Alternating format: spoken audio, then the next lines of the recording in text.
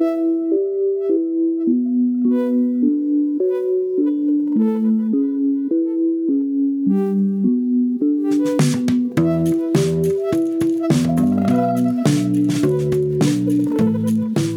welcome back to the podcast. This is Carter Clement from Children's Hospital of New Orleans, and we've got a special episode today. This is coverage of the upcoming 2021 annual meeting. Hope to see a lot of you guys listening out there this year in Dallas, and at least here's some of the meeting for the people that can't make it.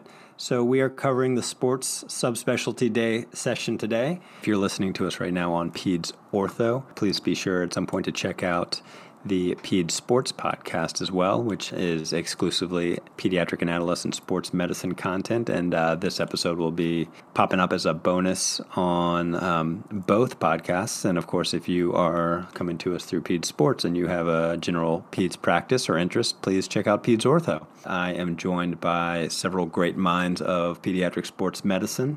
We've got two moderators, Dr. Jennifer Beck from UCLA and Eric Edmonds from Rady Children's Hospital. Hi, guys. Welcome. Howdy. Hey, thanks for having us. I like that Dallas howdy. So as anyone who's listened before knows, we try to let the audience get to know the guests on the show a little bit. So if I can put you guys on the spot a tiny bit and ask you, Dr. Beck, where are you from originally before UCLA? And can you tell us any fun facts about your hometown that we may not know? Yeah, so I was originally born in the kind of foothills outside of Denver, but I spent most of my childhood in the Bay Area. The particular town is called Foster City. I guess two fun facts that come up about it is one is that the actual city itself was basically a landfill extension of the bay that was filled into the bay back in, I don't even know, 60s, 70s. But it made things very interesting when I lived there and lived through the 89 earthquake, the big Loma Prieta earthquake that we had there, that everyone was worried we were going to fall off into the bay. But the good news is we didn't, and I lived through it, even though I had nightmares for a long time about major earthquakes. Yet I still live in Los Angeles. I thought you were going to say the ground was opening up and trash was coming out. No, thankfully not. We did have levees that we were worried about, but the construction and the engineering held up well. And Eric, what about you? Yeah, so I actually was born in California, and within being like 18 months old, we landed in Carlsbad, California, which is down here in San Diego, so kind of homegrown to where I'm working right now. A lot of cool things about Carlsbad. I mean, we have like the largest desalination plant in the entire state. We got Legoland, the first expansion of Legoland outside of Europe. The fact that maybe people don't know is Tony Hawk and Shaun White, some pretty famous, we'll call them athletes, kind of grew up and live in Carlsbad. So, no earthquakes to be scared about per se, but a lot of other fun facts. Yeah, that's a pretty serious claim to fame for extreme sports. Yeah, for sure. And as for our authors, well, I should say Dr. Edmonds is here both as a moderator and an author, and we're going to be talking about his paper on capsular repair in a little bit. And then also on the line, we've got John Schlechter from Children's Hospital of Orange County. John, welcome. Thanks for coming. Thank you, Carter. Thanks for having me. I am born and bred, as they say, in New York, Queens. Right between the Bronx and Brooklyn, probably well known to lots of people, but I can remember growing up in the 80s, and unlike Tony Hawk, I had LL Cool J down the block from me, and I remember seeing him at the local Burger King, so that was kind of a fun fact, and home of the Mets and Belmont Racetrack and good pizza. You probably get to catch up with LL a lot in Los Angeles, huh? Haven't seen him out here yet, but I'm looking. Next up, Kathleen McGuire from CHOP. How are you? Doing well, thanks. Let's see. I'm originally from a small town called Hanover, Mass., which is just south of Boston, kind of splits the difference between Boston and the Cape. Most often when I say Hanover, people assume it's New Hampshire, so I would say it's the less famous of the northeastern Hanovers. Boston area, I mean, what can I say? I think it's a great part of the country. We obviously have some of the best sports teams in the country, not to rub any of that in for sure. We say cue the duck boats. Though we'll see. We lost our TB12, so we'll see what the future holds for the Pats. But really happy to be here, and thanks so much for involving me. Yeah, thank you. And last but not least, Dr. Samuel Van de Velde. And so you are at Columbia right now, and you are from Belgium originally. Is that correct?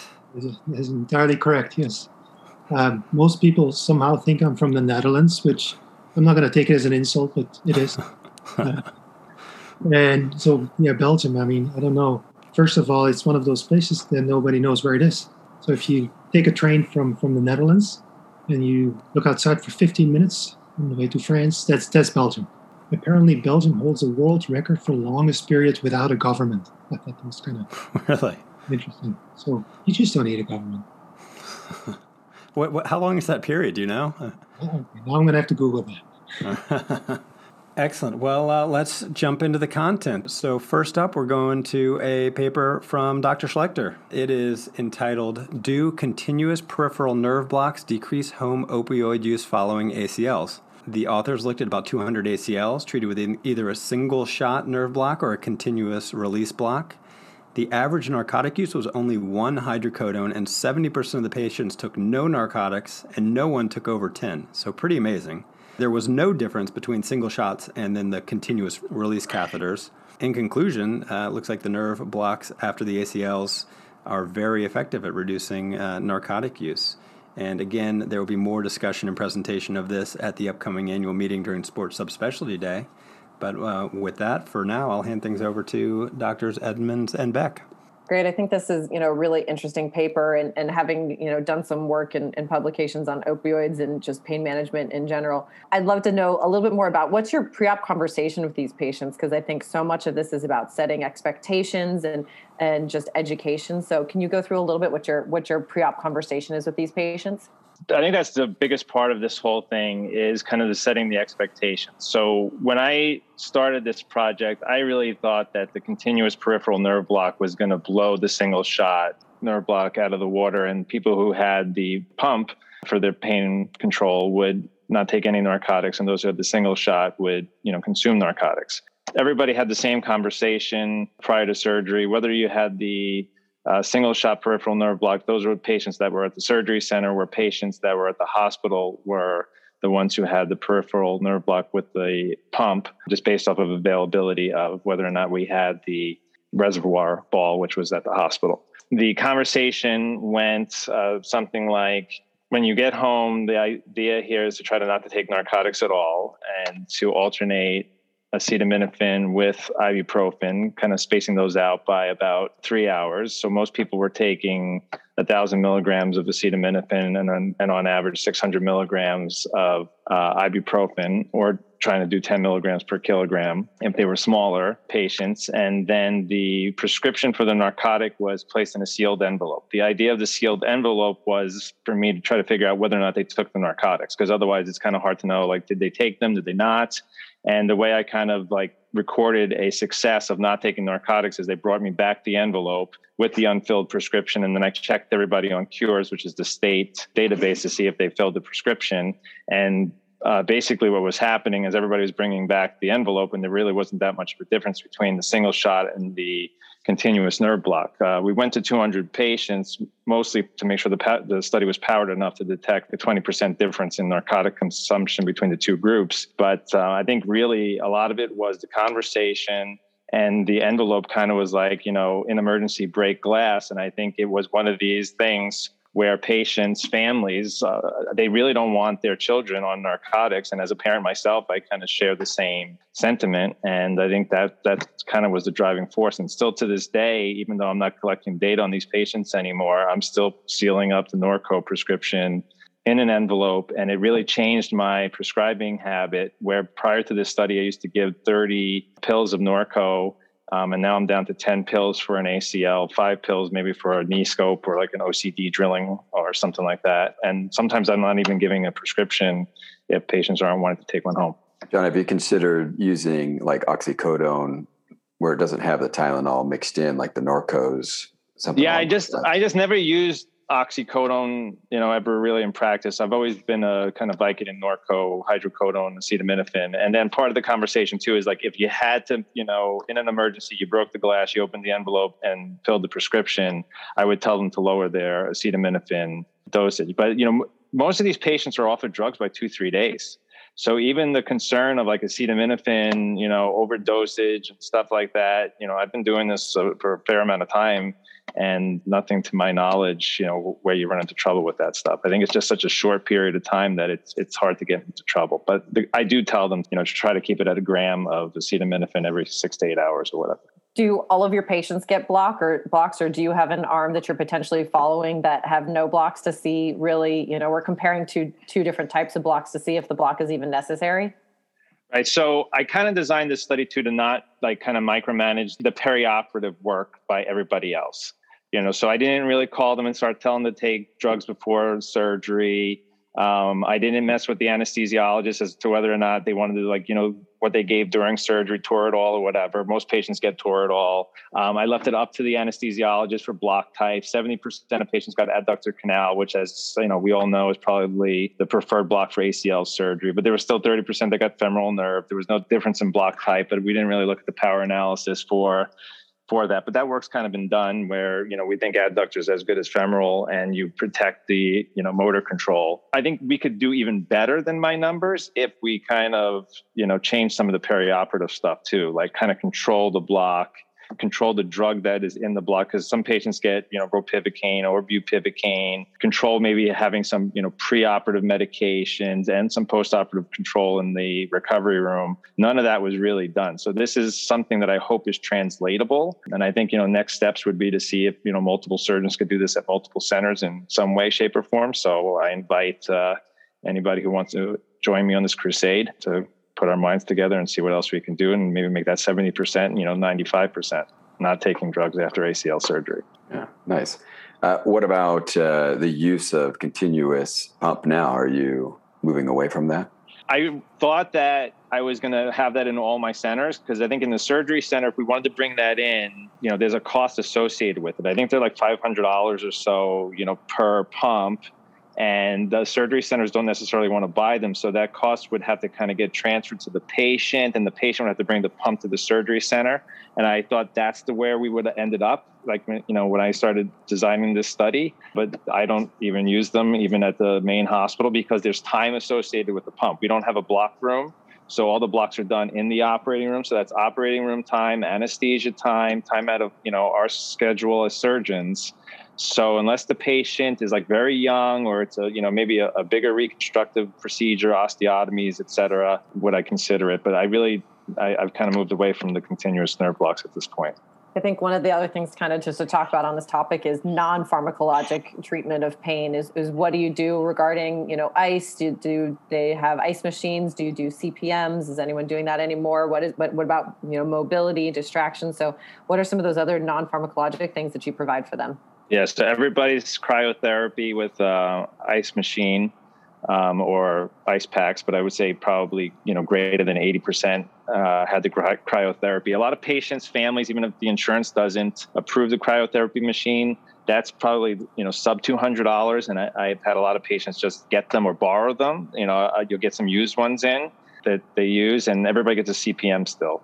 Good, bad, or otherwise, but maybe that helps a little bit. Everybody gets a TED hose that they go home with, so they're in a thromboembolic stocking. I don't know if that makes much of a difference, but they're in that 2 to 3 days. And then if they can't sleep, because some of the people that did use the Norco, they only took 1 or 2 pills for sleep. So now I've kind of entered that into my conversation. If you're having problems, with sleep, maybe diphenhydramine, Benadryl, or melatonin.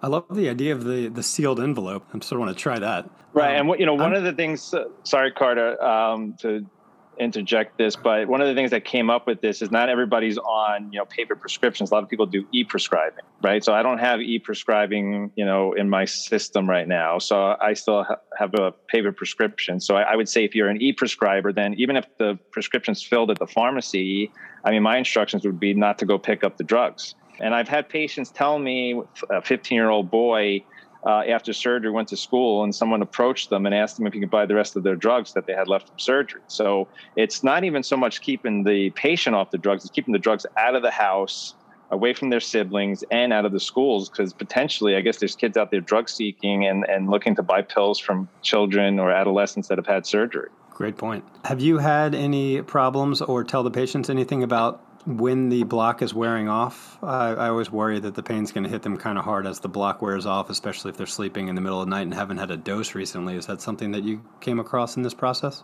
So 12 to 24 hours is usually when the block wears off. Prior to this study, when I was given 30 Norcos, I used to tell everybody to go home and take Norco, the minute they got home. So when the block wore off, they'd have, opioid on board. And now I tell them, don't take the Norco, go home, take Tylenol and Motrin, alternate them every 3 hours. So you're taking Tylenol at noon, 3 p.m. ibuprofen, and then 6 p.m. or so, 8 p.m. back on Tylenol. So this way they have that circulating when the block wears off. And on average, day 2 was kind of the worst day for the patients. After day 3, everybody was kind of pain controlled off of narcotics, and kind of average VAS for the patient population was about a 5 across the 3 days. Perfect. All right, I know you got to run to a case. What are you doing? ACL. Okay. Perfect. So I just sealed the envelope and told the mom not to buy the drugs. Nice. All right. Well, but it's amazing that people want to, she's like, well, maybe I'll just go downstairs and I'll have them just in case. And I'm like, no, that's the whole idea. Like, you really just don't want them, in the house. All right. Thank you, guys. Appreciate it. Thanks for see you all next week. Yep. Thank you. Thank you. Let's move on to Kathleen. And we're going to talk about Taylor OCD. So this is an abstract entitled Predicting Outcomes of Taylor OCD Lesions in Children. And the authors looked back at 92 Taylor OCDs and created a nomogram that predicts whether a Taylor OCD will completely heal. So reminiscent of that classic wallpaper and JBJS predicting knee OCD healing. And so this gives you something you can use quickly in clinic to calculate the chance that the OCD will heal. And the authors found 3 factors that predict healing and included those in the nomogram. Specifically, that's healing is more likely with younger age, lower BMI, and surgical treatment as opposed to non-operative treatment. So over to Drs. Edmonds and Beck. So I think this is really interesting because I know I see a lot of consultations from our urgent care for kids who twist their ankle, have an OCD, and then get sent to me. So I think my first question is what was this patient population? Were these symptomatic OCDs? Were these incidental findings? Can you tell us a little bit more about that? Sure. So it was a combination of both. So it was actually over a 12-year period. That's how much kind of time it took to collect a total of 74 patients, but 92 lesions. And they were just anyone with a diagnosis who kind of just went through the charts of an OCD. So some were incidental findings and some were patients that were coming in with symptomatic lesions. So it was a combination of both. Was that something that you could factor in or that you put into your analysis were these symptomatic lesions and were those more or less likely to heal? So that isn't something that we included. That is in the wallpaper. So that's a really good point. No, that wasn't one of the variables that we looked at, and whether that was just because of incomplete kind of notes or just kind of going through the charts half electronic, half before. So some of that may have factored in, but that's a very good point, something that we should be looking at as well. And I love the idea of nomograms. I mean, they're very helpful, and I always appreciate, like, especially Wall, kind of putting that stuff out for the OCD in the beginning, and then seeing yours. I mean, I tried to look through and get a sense of like, hey, there's certain numbers I could just remember in clinic that tell me like this one's more likely to do well versus this one's more likely to do poorly. Do you have a sense of that? Like, I'm asking for like the nomogram for dummies. Like, do you have numbers that you kind of rely on in clinic, kind of idea? Kind of at over 50% would be a patient like 14 or under. And then in terms of, BMI, something 23 or below. So these are, obviously thinner patients are the folks that are going to come out at around that 50%. The interesting thing, I think about nomograms, which I thought was just really interesting kind of when you run the data, and I'm not a statistician by any means, but in terms of the actual kind of univariate analysis, the treatment did not have any effect. And then when you kind of created that model, kind of throwing in different combinations of things to add the surgical treatment did. And so that was one of my biggest hangups, kind of, do we trust the data? You're telling everyone they should go ahead and have surgery, but it certainly is not to be used as a tool to make surgical decisions by any means. And obviously we didn't necessarily look at clinical outcomes, but I do think it offers a lot of information for folks who have had surgery or not, just to give them some type of sense of when we should see radiographic healing, which to me, that's kind of where the idea started. And I have to give a lot of credit to Todd Lawrence, who is the one who really spearheaded this and has seen it all the way through. Just anecdotally, we feel like a lot of these lesions don't heal or not healing as quickly as we maybe see them in the knee or the elbow. And so just giving families and patients a sense of when the paint's going to officially dry, I think is what we hope to get out of the project. I think it's really interesting when we just talk, globally about OCDs and the different regions have very different expectations, outcomes, non-operative, operative indications. And, maybe my kind of approach to the tailless ones is a little bit of benign neglect. Maybe that's just the population I've seen. Do you have kind of a set sort of indications for when you were operating on these? And was it a size? Was it a symptoms that you could get kind of a general, algorithm for what a non-operative versus operative treatment algorithm would be for these?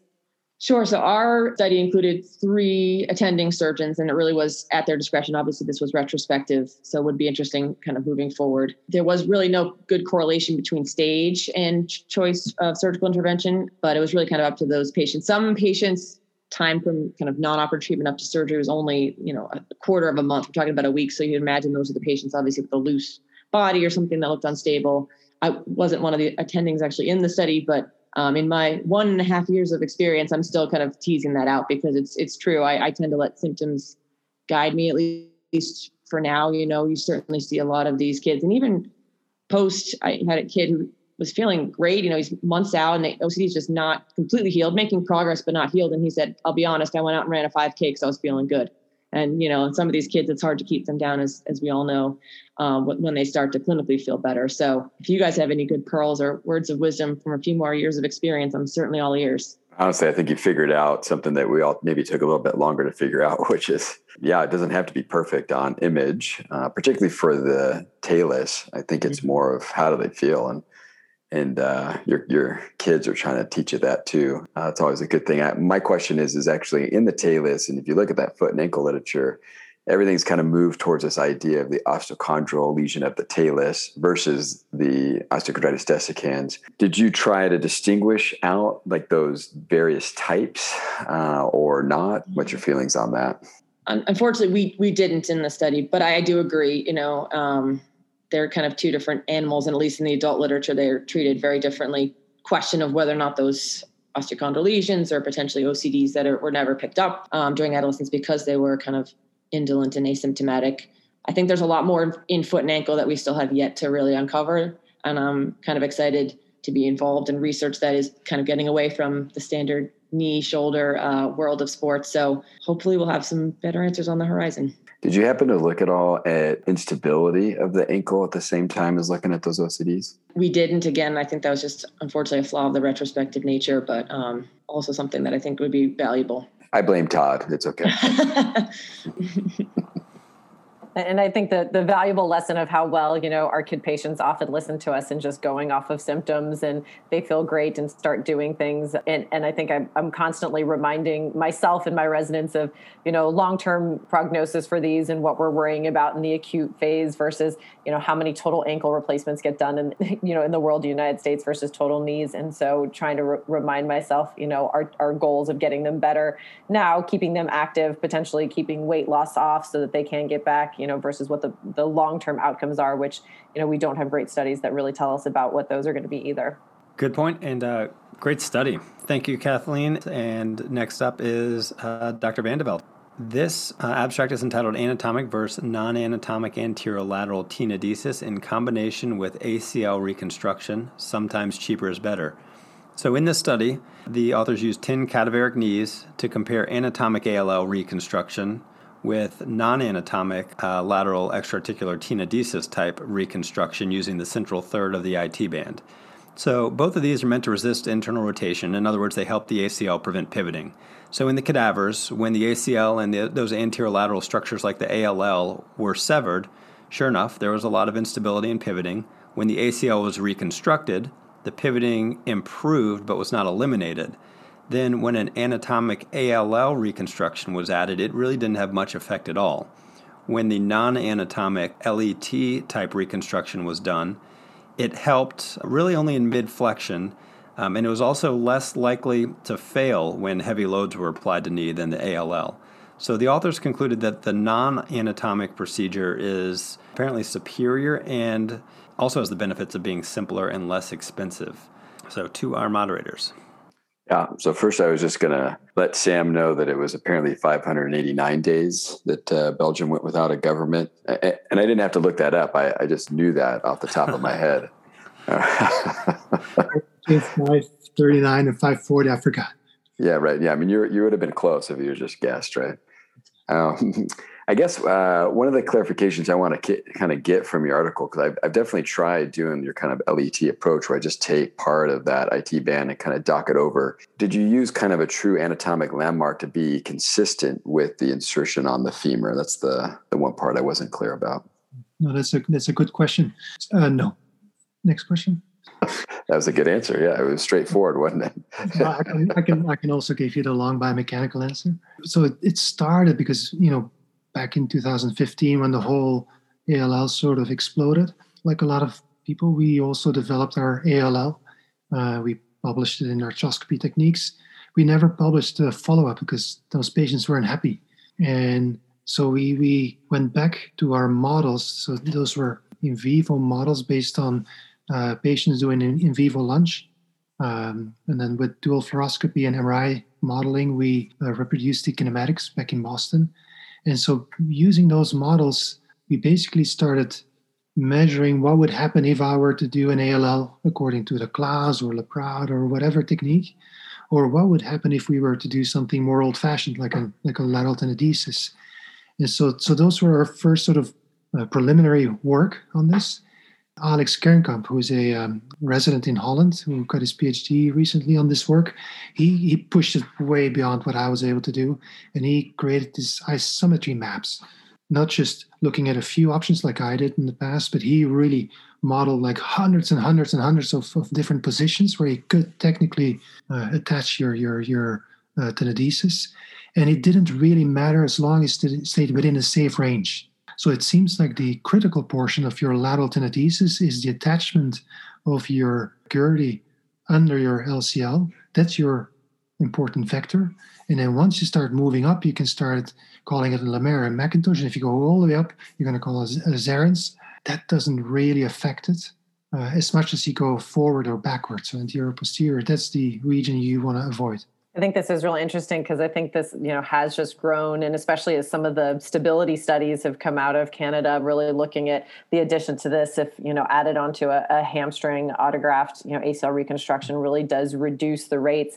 And, that's something so critical in this young population. I think just to kind of even take a step back for, people who are listening to this, can you give just a brief description? It sounds like we've talked about kind of the lateral tenodesis, but give just a brief description of your ALL reconstruction in top 5 steps for people who may not even be familiar with this technique. Sure. So I don't call it the ALL reconstruction, since that would be the anatomic reconstruction of what has been described in the literature.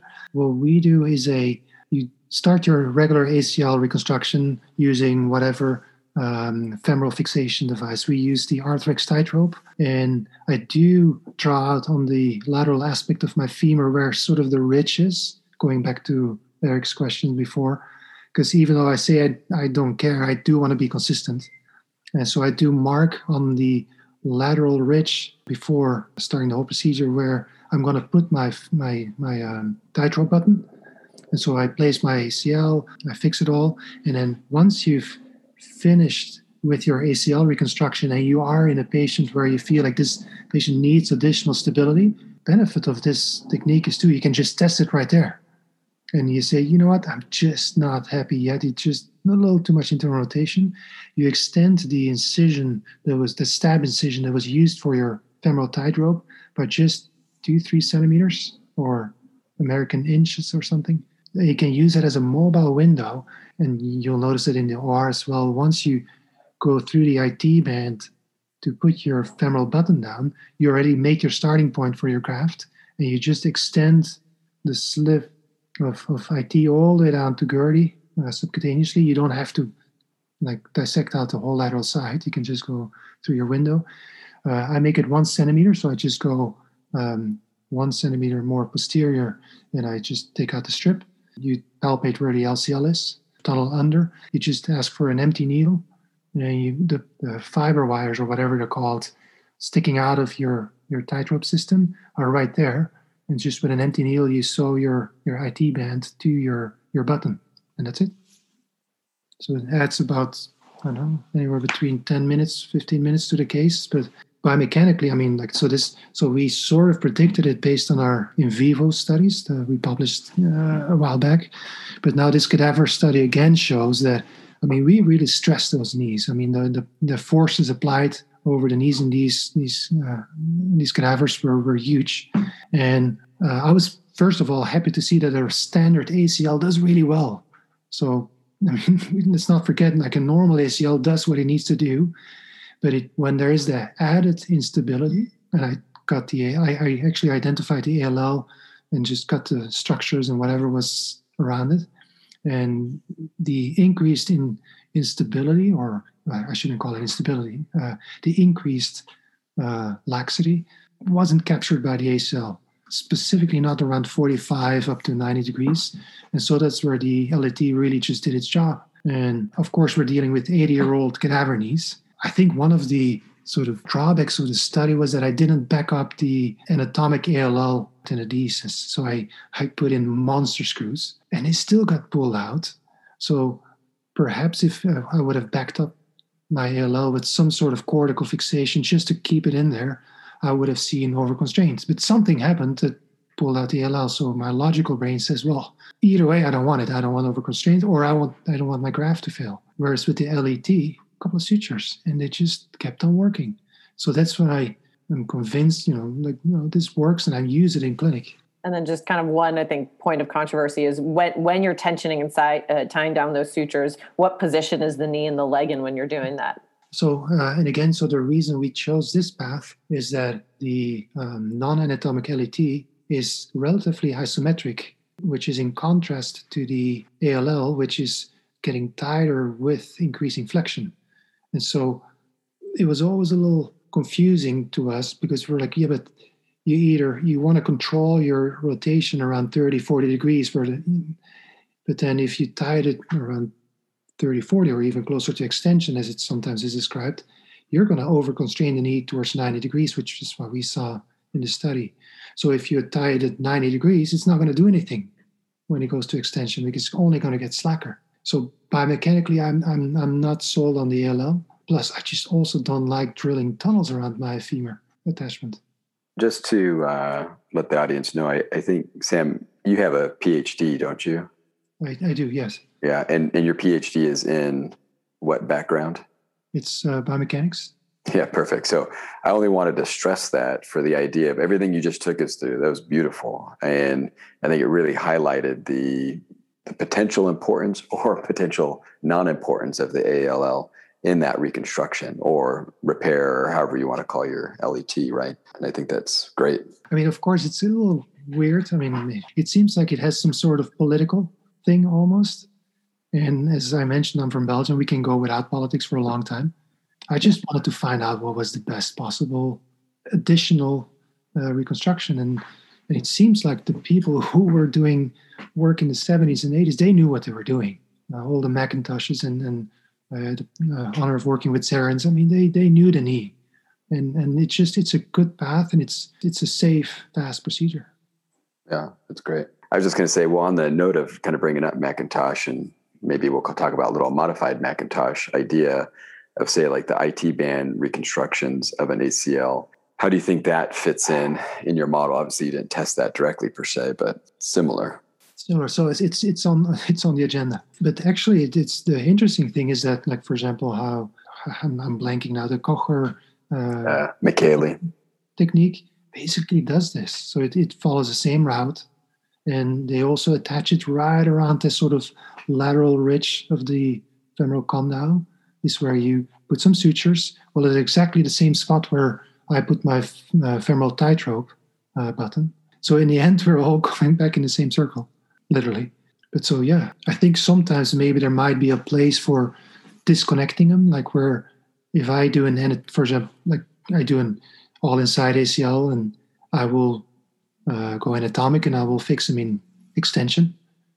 But my tenodesis, I will fix closer to 45 degree of flexion. So I like this way because I can sort of disconnect the two. With the classic IT loop around the knee kind of travels, it's harder to do. And if you had to say this is kind of a little bit of an emerging technique, I think, for people. I know you kind of said your technique of putting in your ACL fixation and then looking at your stability, internal rotation. Could you give people, a couple key factors? Are you looking at hyperextension of the knee? Are you looking at Baton scores preoperatively? Is it really just the amount of internal rotation? And are they having a pivot glide still, even after your reconstruction? Can you give the audience just a couple key factors they should look at once the reconstruction is completed that maybe they should consider adding this procedure on? So right now I can only give sort of personal N=1 experience. Actually, I should give all of my credit to Ewout van Arkel, who is a surgeon in Holland who trained me. And he has been pivotal in developing this. And so with him, we're now randomizing with our fluoroscopic technique to just see what it does long term, what happens with the cartilage, kinematics, just go deeper into it with the actual techniques, and then determine what happens. Because to be honest, I'm starting to use it more and more and more and more. It used to be just revisions and hyperlax and contralateral already, and then so the knee abusers. But now it's just anyone basically who is, how should I put it? It's almost like as if you need your ACL repaired, consider an LAT. And otherwise, maybe you shouldn't get your ACL reconstructed. Because, again, I'm training in Europe, and we offer a lot of our patients the option of let's just see how it happens. What happens? Just go and train with a physical therapist, and maybe they go to a different country for their reconstruction. And a lot of people are happy if they're in a sedentary life. But when I do an ACL, I really want to, make that knee stable. And then again, like in this study, it shows that in an unstable one, where if you're on the table, and I call it a one-hand pivot, where if I can just hold a knee and I can just do the whole kablunk with one hand, I like to add the additional stability. I think that's really helpful. And it's helpful information as we, I think, continue to learn about this. I think there's lots more to come in the upcoming years on this topic. Yeah, that's fantastic. All right, one more. So next up, we'll ask Dr. Edmonds to shift from being a moderator to being an author. And we're going to talk about his abstract clinical outcomes, survivorship, and return to sports after arthroscopic capsular repair with suture anchors for adolescent multidirectional shoulder instability with a mean follow-up of 6 years. So Dr. Edmonds and his co-authors looked at 50 shoulders in adolescent athletes with multidirectional shoulder instability treated with capsular repair. Most of them did well. About a quarter of them failed and had a reoperation. And those that did fail, typically that happened within 3 years. Just over half returned to the same level of sport. So with that, I'll hand things over to Dr. Beck. Or Eric, if you want to ask yourself some questions, that works too. If I filibust, I could keep her from asking me any questions, huh? Hey, you could do it. I think the biggest thing that's so interesting to me is, shoulders in general, being more aggressive surgically, yet seeing that our failure rates are very high. It doesn't matter if it's multidirectional, if it's first time.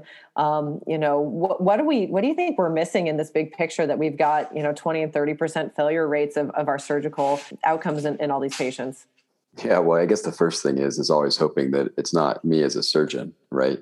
And it is something that I obviously have discovered at looking at anterior instability, posterior instability, looking at all these different ways of looking at it. And they just seem to come out with these much higher failure rates than what we've seen in adults. And we like to blame the fact that they're young. We have another study looking at specifically American football. And for every year that they played after having an anterior instability stabilizing surgery, they gained another 10% risk of having it come out again. And I think that one, for me, at least made me feel better about the fact that we were finding these higher rates of failure in kids, because obviously the more time they're putting into those high risk activities, the higher the risk. I mean, it makes sense intuitively. Yeah, I think, that's anecdotally experience that I've had. You get these kids back and it just seems like a matter of time just to get them out of high school and kind of phase them out into their adult world. And just, can I get them through their one more year? Can I brace them? Can I keep them? Just kind of hoping and praying. How does your surgical technique change for these MDI patients versus just a typical traumatic Bankart? Yeah, it's interesting. The MDI patient, it's an interesting group or a cohort. We're even trying to define it. We had kind of a hard time in the literature going, what is somebody with multidirectional instability? Like, how is that established in the literature? And it was kind of a little bit all over the place. And so we just kind of defined it for ourselves, saying that they had to have a drive-through sign. They needed to have at least a sulcus, and with presumptively having either anterior or posterior instability on drawer testing, having an MRI that was read as having capacious capsule, just trying to like get like, how do we say this person is an MDI patient, right? Unfortunately, when we first started seeing these patients, because it is, we have on average 6-year follow-up. When we first started seeing them, we weren't necessarily getting Beighton scores on everybody. We do that now, of course, because now we've realized the importance of looking at that overall laxity. But back in the day, that we didn't identify that early enough, and so we didn't have that data to kind of compare. But in that definition, I think for me is finding a way to get rid of the drive-through sign, but without overly removing the drive-through sign, right? Like I don't want to constrain that joint so much that they complain of having, range of motion issues, that they can't get back to the sport that they actually want to get back to. I would say the predominant number of these patients wanted to go back to sports in some way. So even though we only had a 50% rate of kids actually going back, when we first had the conversation about going to have surgery, because we treated them all non-operatively first, having gone through the non-op and then them saying, but I really want to get back to, tennis, swimming, gymnastics, water polo, whatever it was.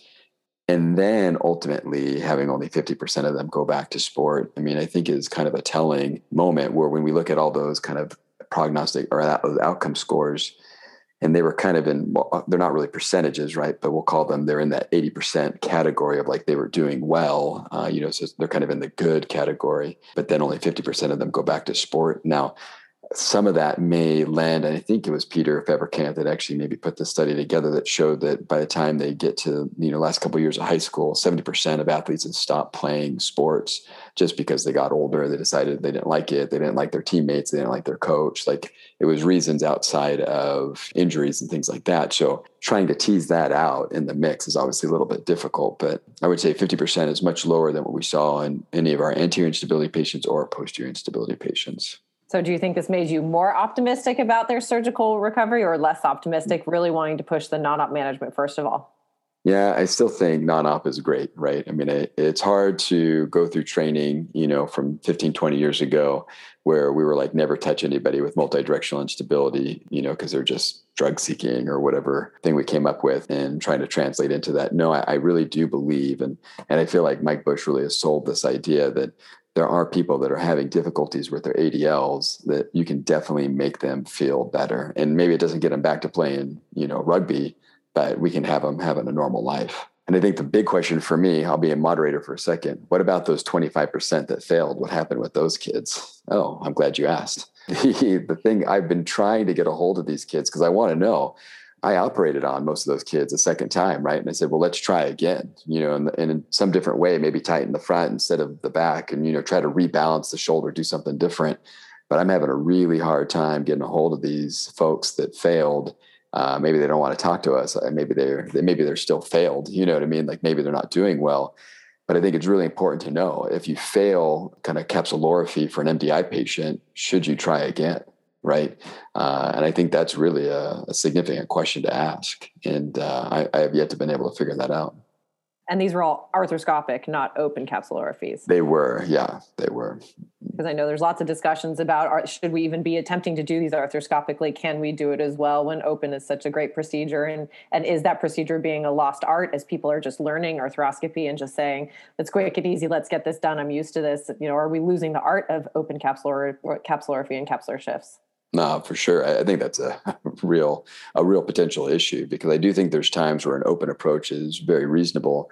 I think for these MDI patients and the posterior patients, doing an open capsulorrhaphy is rather difficult. Having done that or attempted to do that in training, my early years before we really kind of moved with the technology to do everything arthroscopically, it's really hard to get to that backside and do work, and my concern is that even if I do an open approach to get to MDI, I can do the inferior portion and the anterior portion really well, but I can't get that posterior side. And I unfortunately have operated on a few Ehlers-Danlos kids that, may have had some Munchausen by proxy. They may have had their own just Munchausen disease. Like it's hard to know what's going on with some of these kids that within 6 weeks of doing actual reconstruction of the anterior capsule open where we put in allograft tendon, they were dislocating again. And so it just makes me really nervous about doing an anterior approach open in these kids. But the only times I've tried it has been these kind of really disaster type individuals. You kind of hinted to it. Did any of them get over tightened and get stiff? Have you seen that in any of these patients? I know we worry about it, and can we over constrain it? Can we lose range of motion? You know, the assumption is they're going to just stretch out their own native tissue. Did you see any of that as a complication in your patients? No, actually, I think the range of motion afterwards was all really good. I will throw a caveat in there that when we measure range of motion in clinic and you compare it to the other side and you go, oh, look, the range is similar, at least the arc is the same, you know, like it looks pretty good.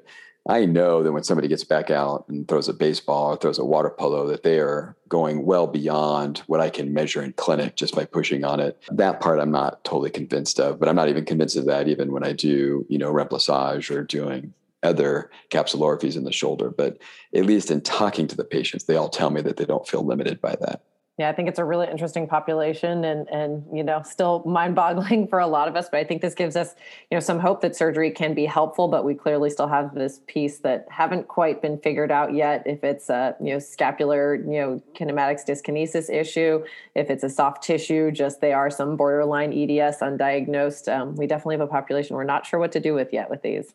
Well, thank you guys so much for taking the time to join the conversation tonight. This is excellent. Looking forward to the expanded conversation next week at the Sports Subspecialty Day session. So again, for the audience, that was Dr. Jennifer Beck from UCLA, Eric Edmonds from Rady Children's Hospital in San Diego, Sam Van de Velde from Columbia, Kathleen McGuire from CHOP, and John Schlechter from Children's Hospital of Orange County.